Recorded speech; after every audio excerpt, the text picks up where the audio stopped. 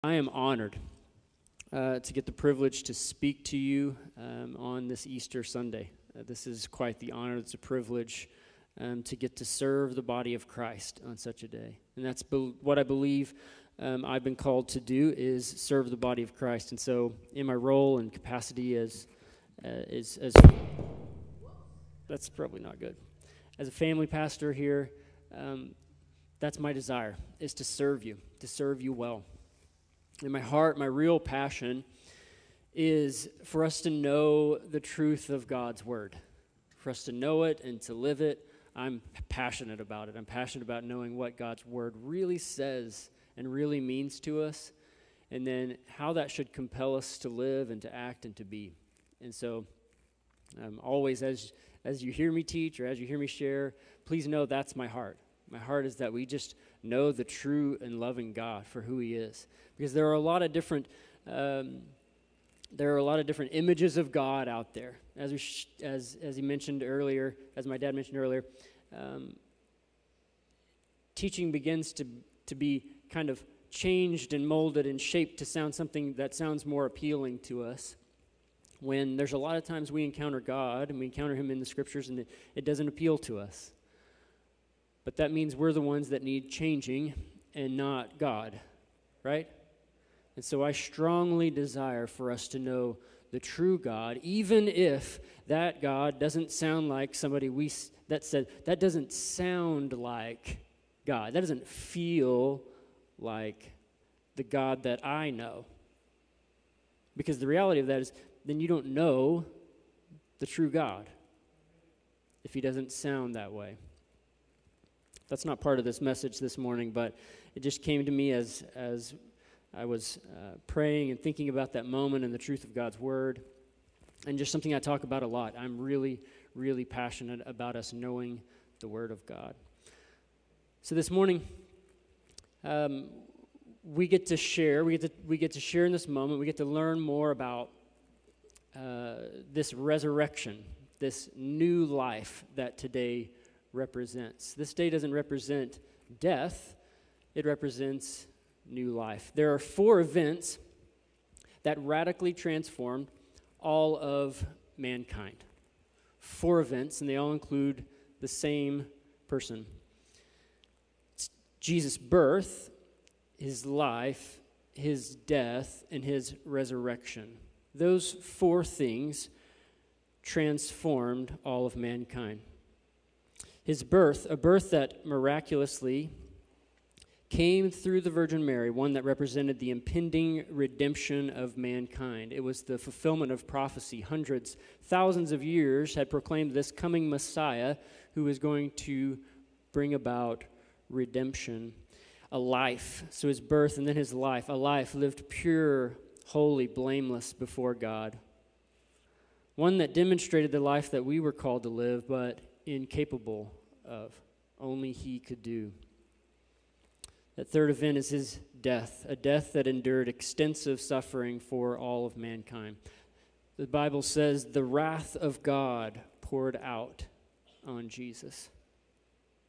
A death that we deserved, but don't receive. The sinless dying for the sinful. Do we realize that the sinless died for the sinful? You and I. And lastly, what we're going to spend our time on this morning is a resurrection. So these 4 events, the birth, life, death, resurrection, that was supernaturally orchestrated, a divine miracle that resulted in victory over death, hell, and the grave. God raised Jesus from the dead.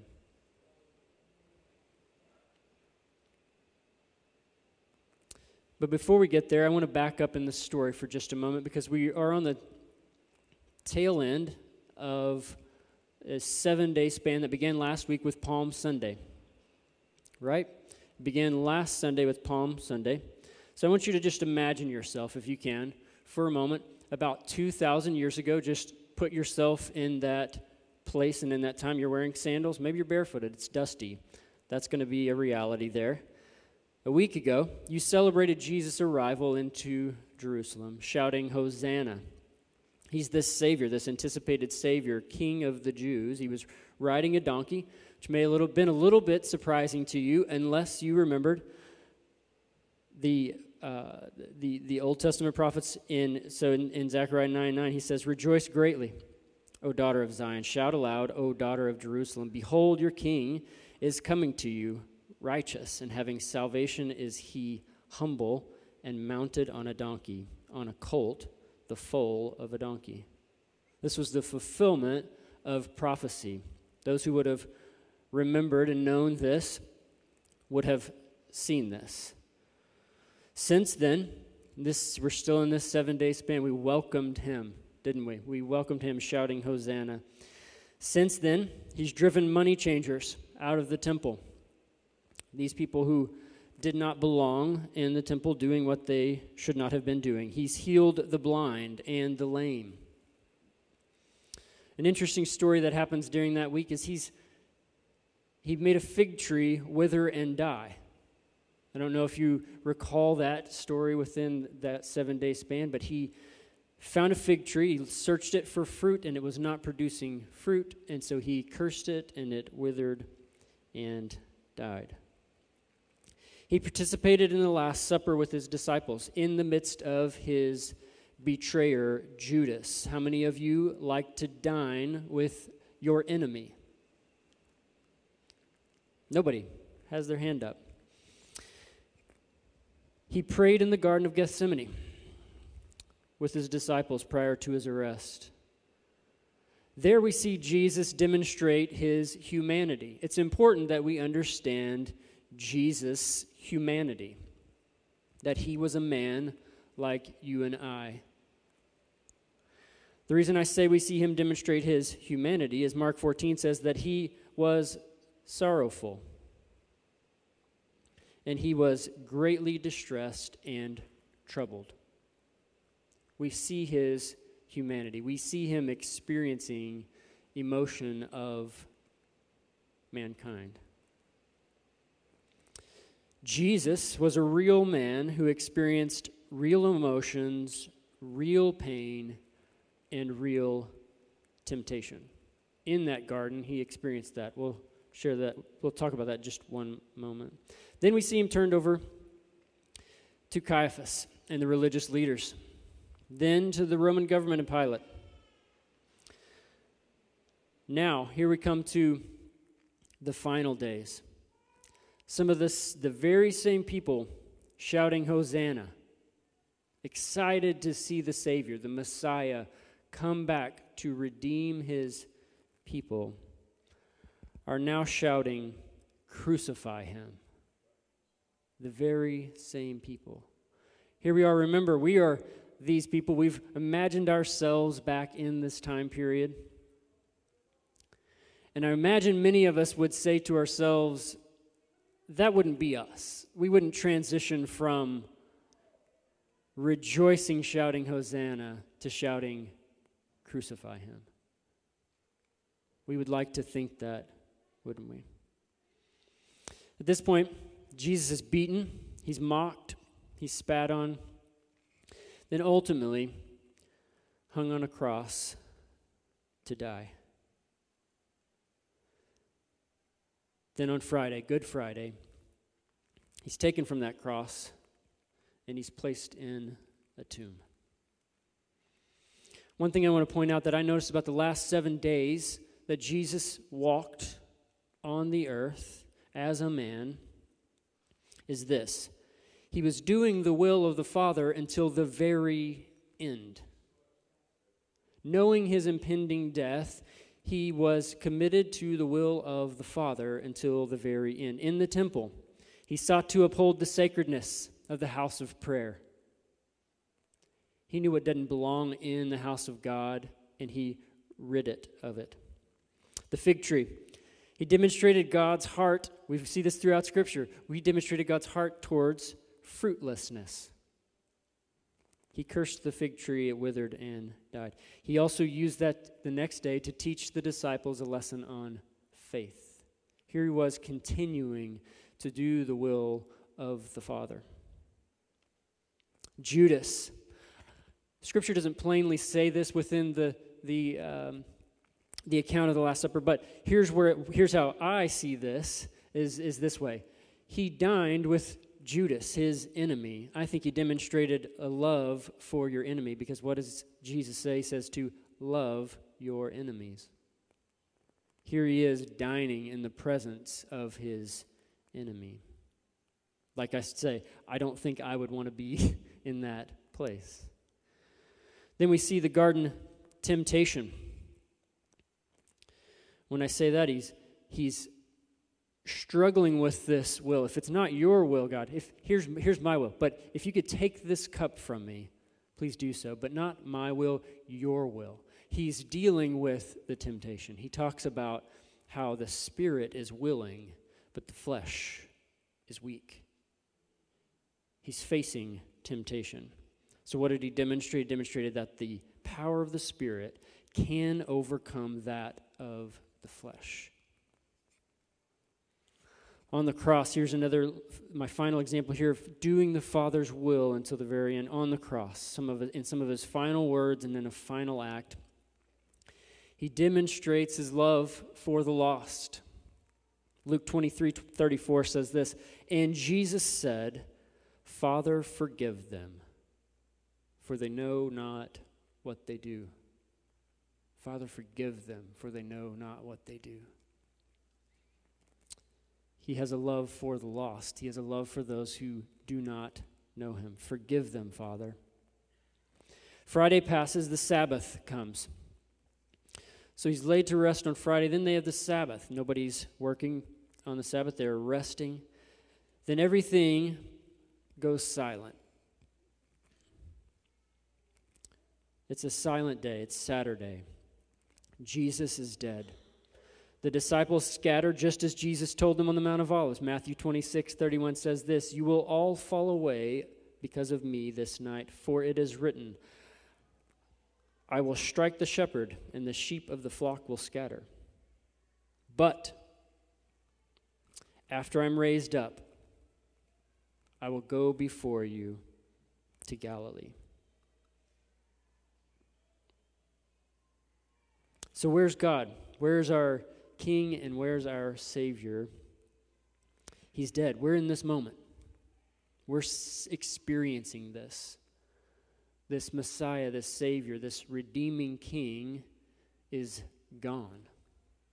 How do we feel about that? How do we respond to that? John Awachekwa says this, that I think is key to remember in this moment of silence, in this day of the Sabbath, in this Saturday where there's no activity going on, is this. God's activity isn't limited to your awareness of his activity. I'm going to read that line again. God's activity isn't limited to your awareness of his activity. Just because you don't see God at work and see God moving doesn't mean God's not moving and God's at work. And that is exactly what was taking place in the silence, in the stillness of the Sabbath. Now we begin this morning's message. That was just catching us up to this point. And I want to preface this by saying this. The birth, the life, death, and resurrection of the Lord are foundational truths of our faith. Without them, there is no salvation. Paul says in 1 Corinthians, if Christ hasn't been raised, our faith is futile, and we are still in our sins. So real events, real consequences, real Jesus. I share this because this morning my message will point to these realities, but I'm not necessarily making a case for its validity. Does that make sense? This isn't a case. I'm not trying to prove to you historical fact, but what I'm trying to say is this was a real event with real consequences that included a real Jesus. Okay, glad I got that clear. So I'm going to start this morning really in Luke 24, starting in verse 1. It says this, "But on the first day of the week. Here's where I have a first problem with this verse. It begins with the word but on the first day of the week. But is a conjunction. The definition is this: used to introduce a phrase or clause contrasting with what has already been mentioned or said. Or another definition, used to indicate the impossibility of anything other than what is being stated. So it begins with, but on the first day of the week in Luke 24:1. So what we're going to do is we're going to go back. What is it saying but? What is it saying something other than? Here we'll pick up in Luke 23. Joseph of Arimathea has asked for the body of Jesus, wrapped him in a linen shroud, laid him in the tomb. So let's pick up in verse 54. So Luke 23:54. It was the day of preparation, and the Sabbath was beginning. The women who had come with him from Galilee followed and saw the tomb and how his body was laid. Then they returned and prepared spices and ointments. On the Sabbath, they rested according to the commandment. Let's go to the Lord in prayer for one moment. Father God, this morning I ask that your word becomes alive to us. Reveal to our hearts, Father, the truth of your word, the reality of your death, the reality of your resurrection, and in how we find new life through your resurrection, that our old self has passed away and we have been made new. I pray that we grow in our love and our faithfulness and our belief in you and in the power of your name. We trust in the living hope, that confident expectation of a future reality. We rest in that. With our belief rids us of fear. We have nothing to fear because we believe in the risen Savior. Let these words that come forth, God, be of your Spirit and be of your word. And begin to plant seeds in our heart, Father, that we may grow in our likeness of you. Amen. So here we have the women. They've gone and they've seen the tomb and they've seen the body of Christ and they've gone to prepare ointments and spices for the body. So let's go back to verse 24. Verse 1, but on the first day of the week at early dawn, they went to the tomb, taking the spices they had prepared. And they found the stone rolled away from the tomb. But when they went in, they did not find the body of the Lord Jesus. While they were perplexed about this, behold, two men stood by them in, what I love this word, dazzling apparel. And as they were frightened and bowed their faces to the ground, the men said to them, I love this line, why do you seek the living among the dead? Why do you seek the living among the dead? And then here's the greatest line, he is not here, but has risen. Remember, he's telling them, these two men are telling them, remember how he told you while he was still in Galilee that the Son of Man must be delivered into the hands of sinful men and be crucified, and on the third day rise. And they remembered his words. And returning from the tomb, they told all these things to the 11, referring to the disciples, and to all the rest. I don't know how many people that was. Now, it was Mary Magdalene and Joanna and Mary, the mother of James, and the other women with them. So several women in this instance who told these things to the apostles. But these words seemed to them an idle tale, and they did not believe them. But Peter rose and ran to the tomb. Stooping and looking in, he saw the linen cloths by themselves. And he went home marveling at what had happened.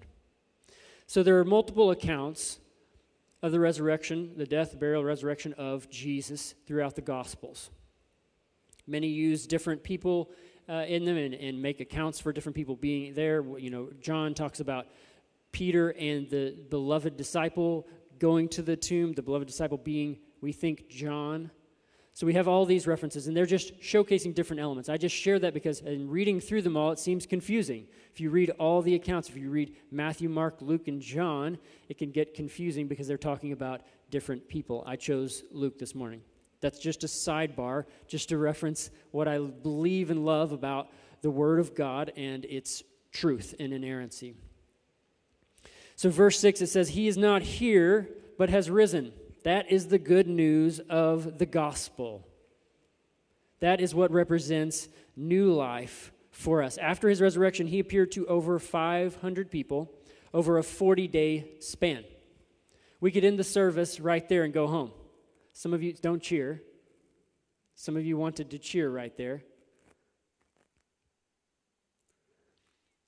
So, one of the things that I noticed as I was reading the accounts across the Gospels, there was a common theme that that brought up a question in my mind and in my heart. Why does it keep referencing this? And it brought me to two conclusions that I want to touch on this morning that kind of sum up what I feel God laid on my heart for this morning. The first thing that I gathered from these accounts is this: Jesus didn't meet man's expectations. The expectation that man had for Jesus, he didn't meet that expectation. Seems odd. It seems like you're probably questioning, like, hey, should we get rid of this guy and move him off the stage right now? He didn't meet the expectation of man. First, they didn't expect Jesus to rise from the dead. We see this in this passage. The women didn't go to the tomb expecting to find it empty. They had prepared spices and ointment for a proper burial. They went there expecting to see the Savior in the tomb. And then in Luke 24:10 and 11, when the women delivered the news, what does it say, the apostles? They thought it was an idle tale. They didn't believe the women that this had actually happened. They didn't believe. So if we go on further in Luke 24, I want to point out some more examples here. Luke 24, starting in verse 36. Here we have the apostles gathered together, and this is when Jesus, walking through walls, he just appears to them in a locked room.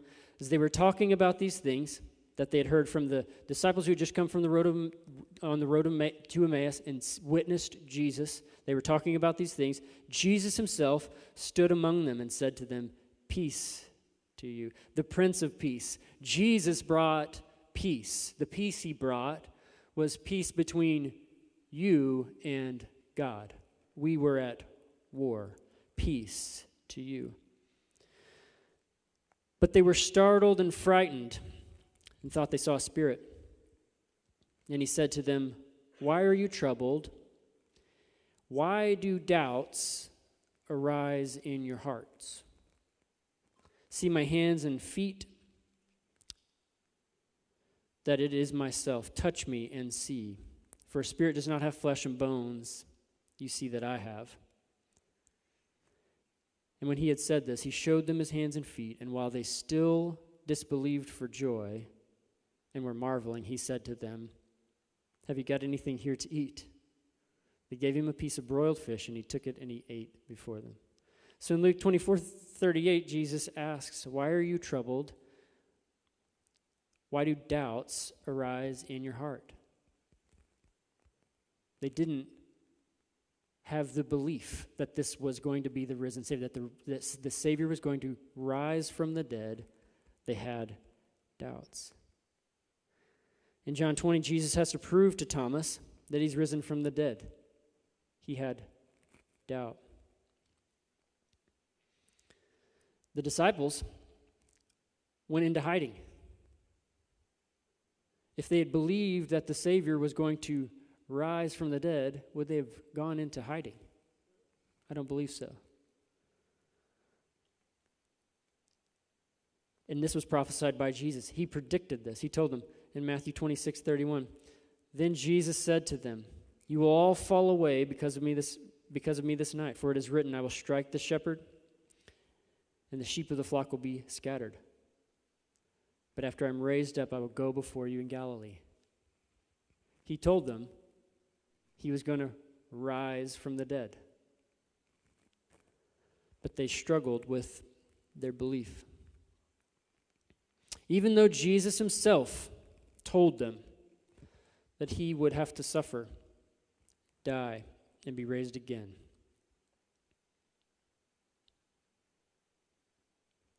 Matthew 8:31 says this, and he began to teach them, the Son of Man must suffer many things and be rejected by the elders and the chief priests and the scribes and be killed, and after 3 days rise again. Why do I keep reading these?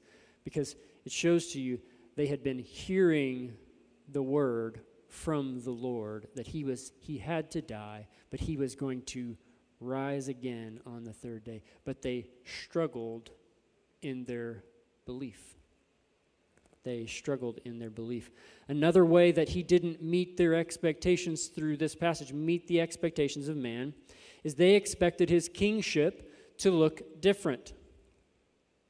They expected his kingship to look different. Here we'll go.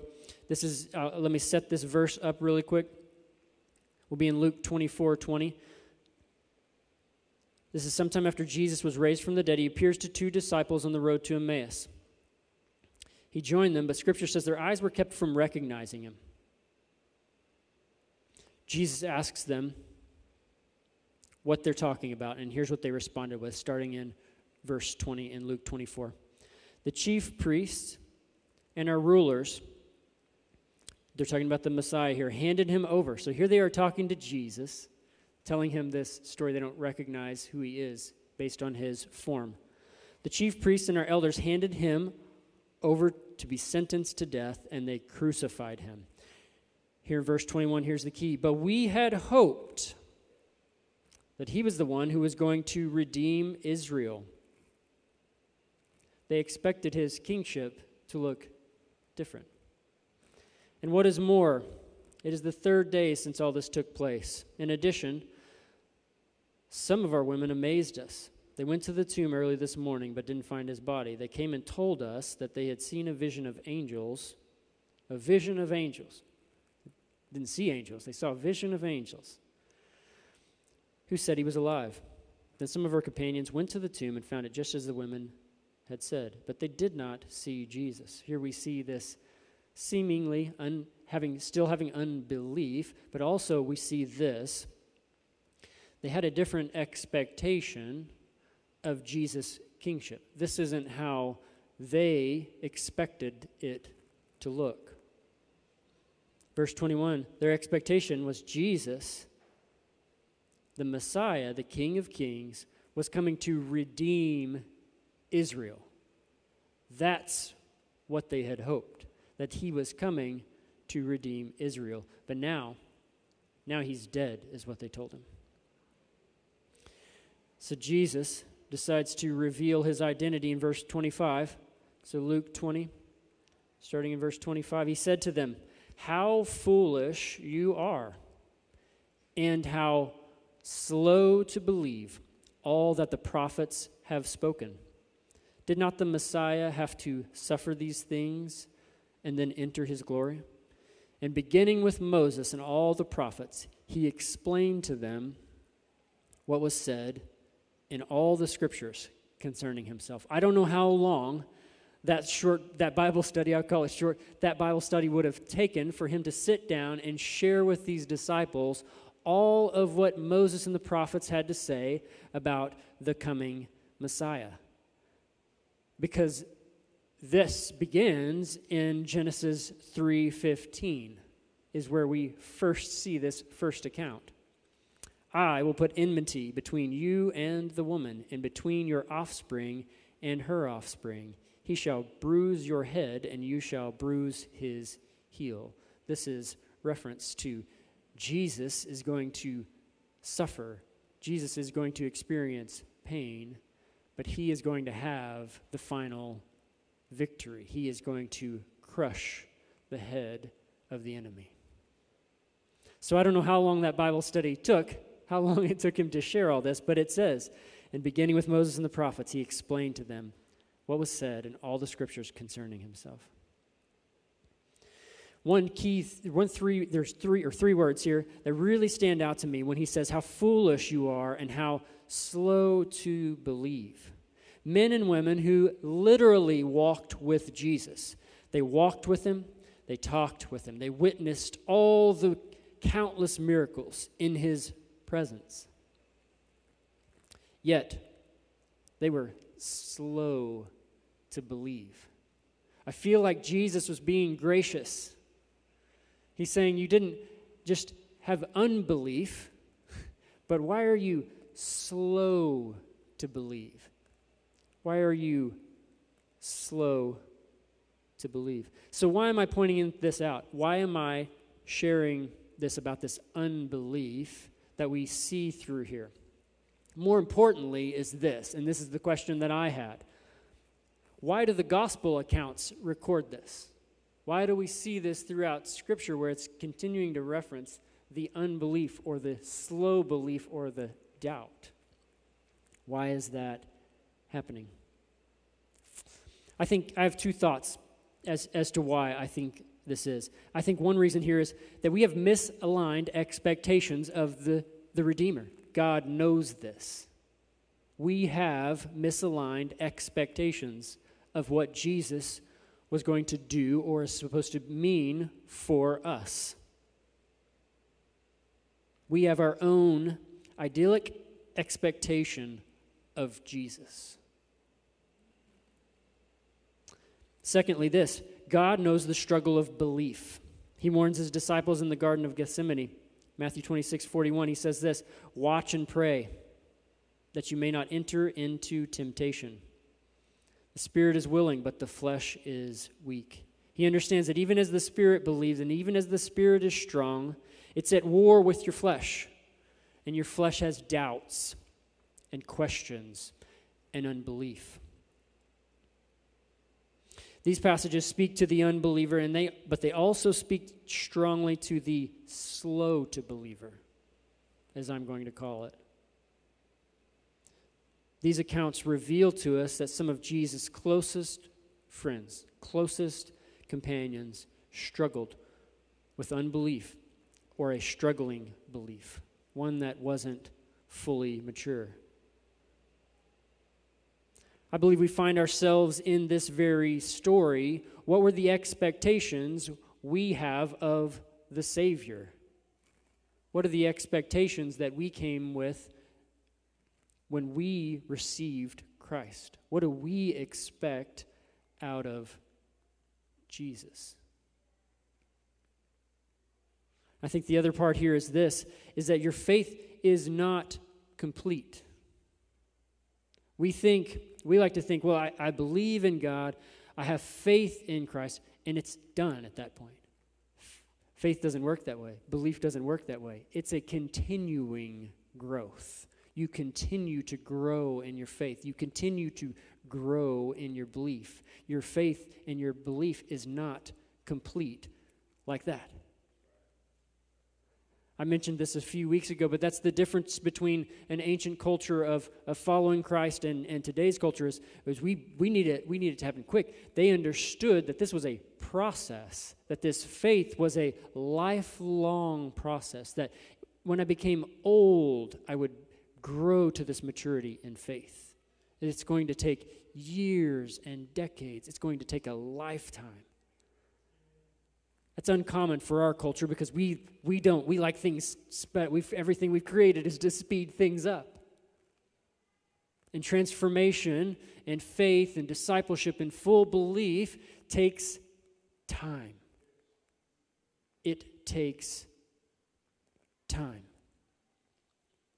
But here's the good news. So here I am. I've got the worst message ever this morning. I'm pointing out the people near God, the people near Jesus during his time walking on earth, how they had unbelief about him raising from the dead. It sounds like I'm delivering the bad news this morning. But I'm helping us also in this see ourselves in how we might be struggling in our full belief, or how we might have misaligned expectations of what Jesus is supposed to mean to us, or what he is supposed to deliver to us.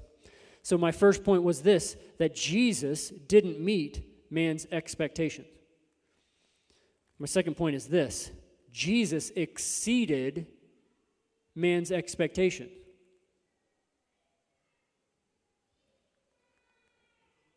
Jesus didn't meet man's expectation. Jesus exceeded man's expectation. Man's expectation couldn't and still can't see past the finite, the temporal, this world. So this expectation that we might have of Jesus can only see this far. What Jesus delivered to us transcends what we can see and understand. He didn't come to redeem Israel as the disciples had expected. He didn't come to redeem America as some of us might expect. What are we expecting of the Savior? The Savior's offering something so much greater. We want the redemption for what we can see and understand, but he's delivering the redemption for all of mankind.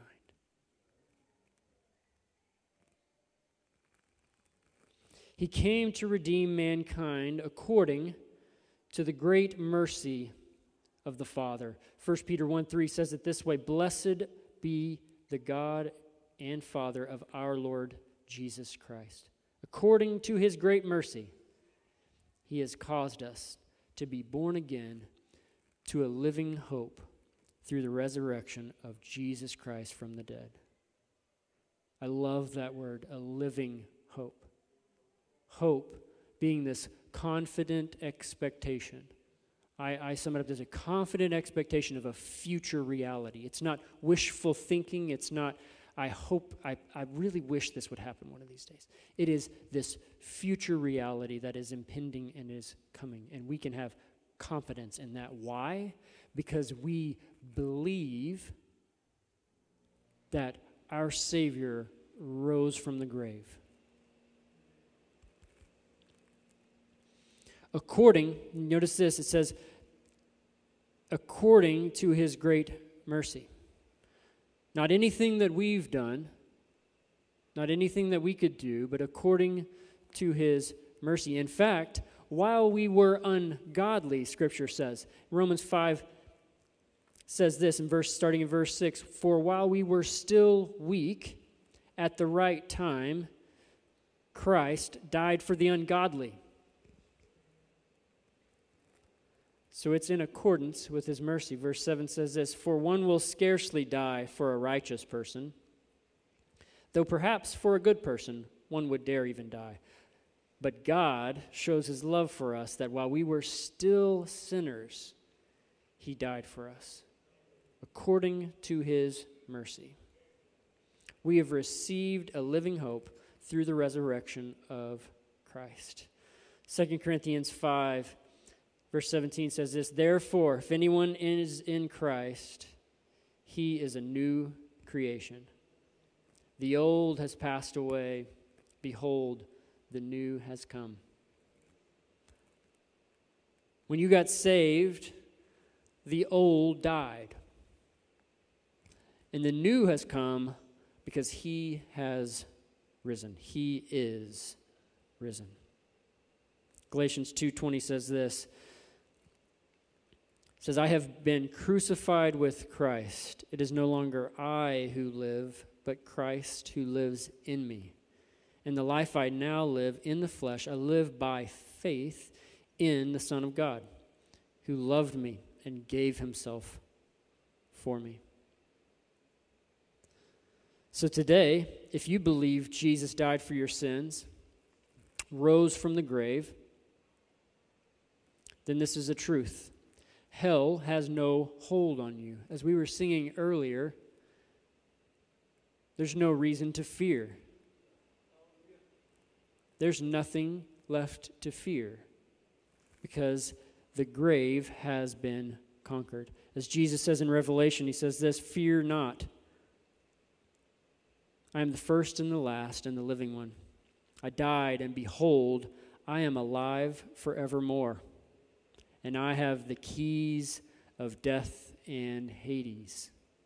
That's our confident expectation, our living hope that's still living. So here's the good news. We're already dead. Those of us who've put to death the old sinful man and received new life found in the resurrection power of Christ, we are free from death. Some of you people think I'm crazy and maybe getting heretical, but I'm not. We are free from death. That means this: our fate has already been sealed. We can see this impending mortal death.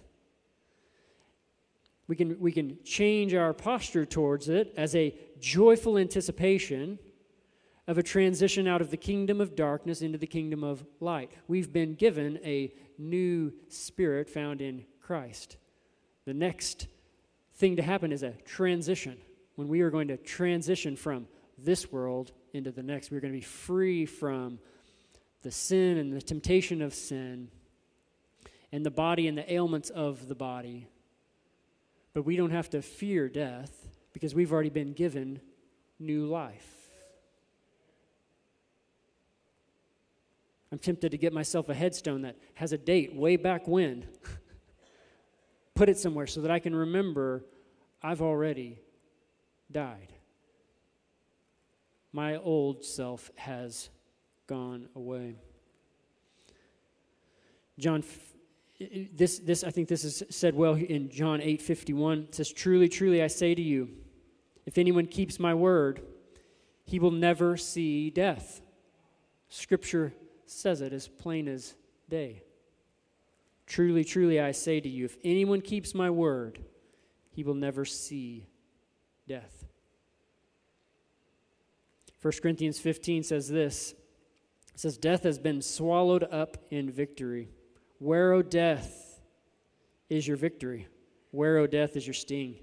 Thanks be to God, he gives us the victory through our Lord Jesus Christ." What do we see after the disciples witnessed the new life of Jesus when they finally came to a belief that Jesus had raised from the dead? What do we see? We see their fear is gone. We see boldness come forth, where they begin to proclaim the name of Jesus, witness what they had seen. New life brings about boldness and courage and a freedom from fear, only found in the new life of Christ.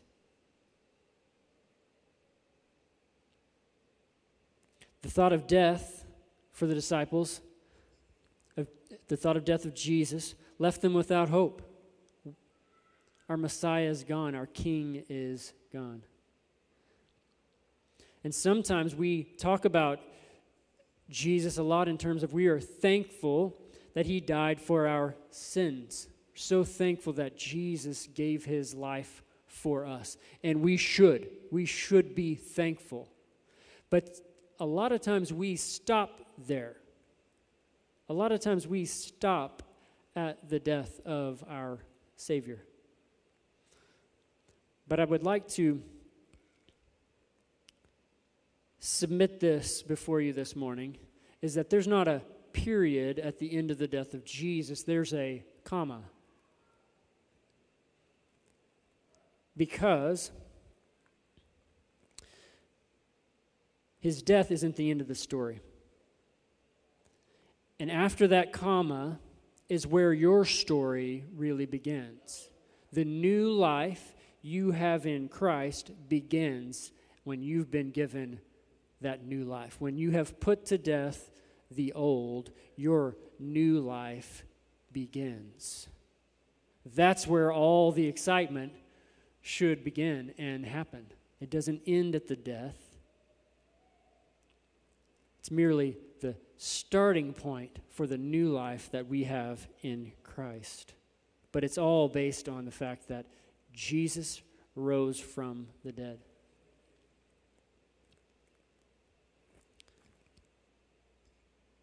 So the question is, what am I doing with this newness of life that's a gift from my Father?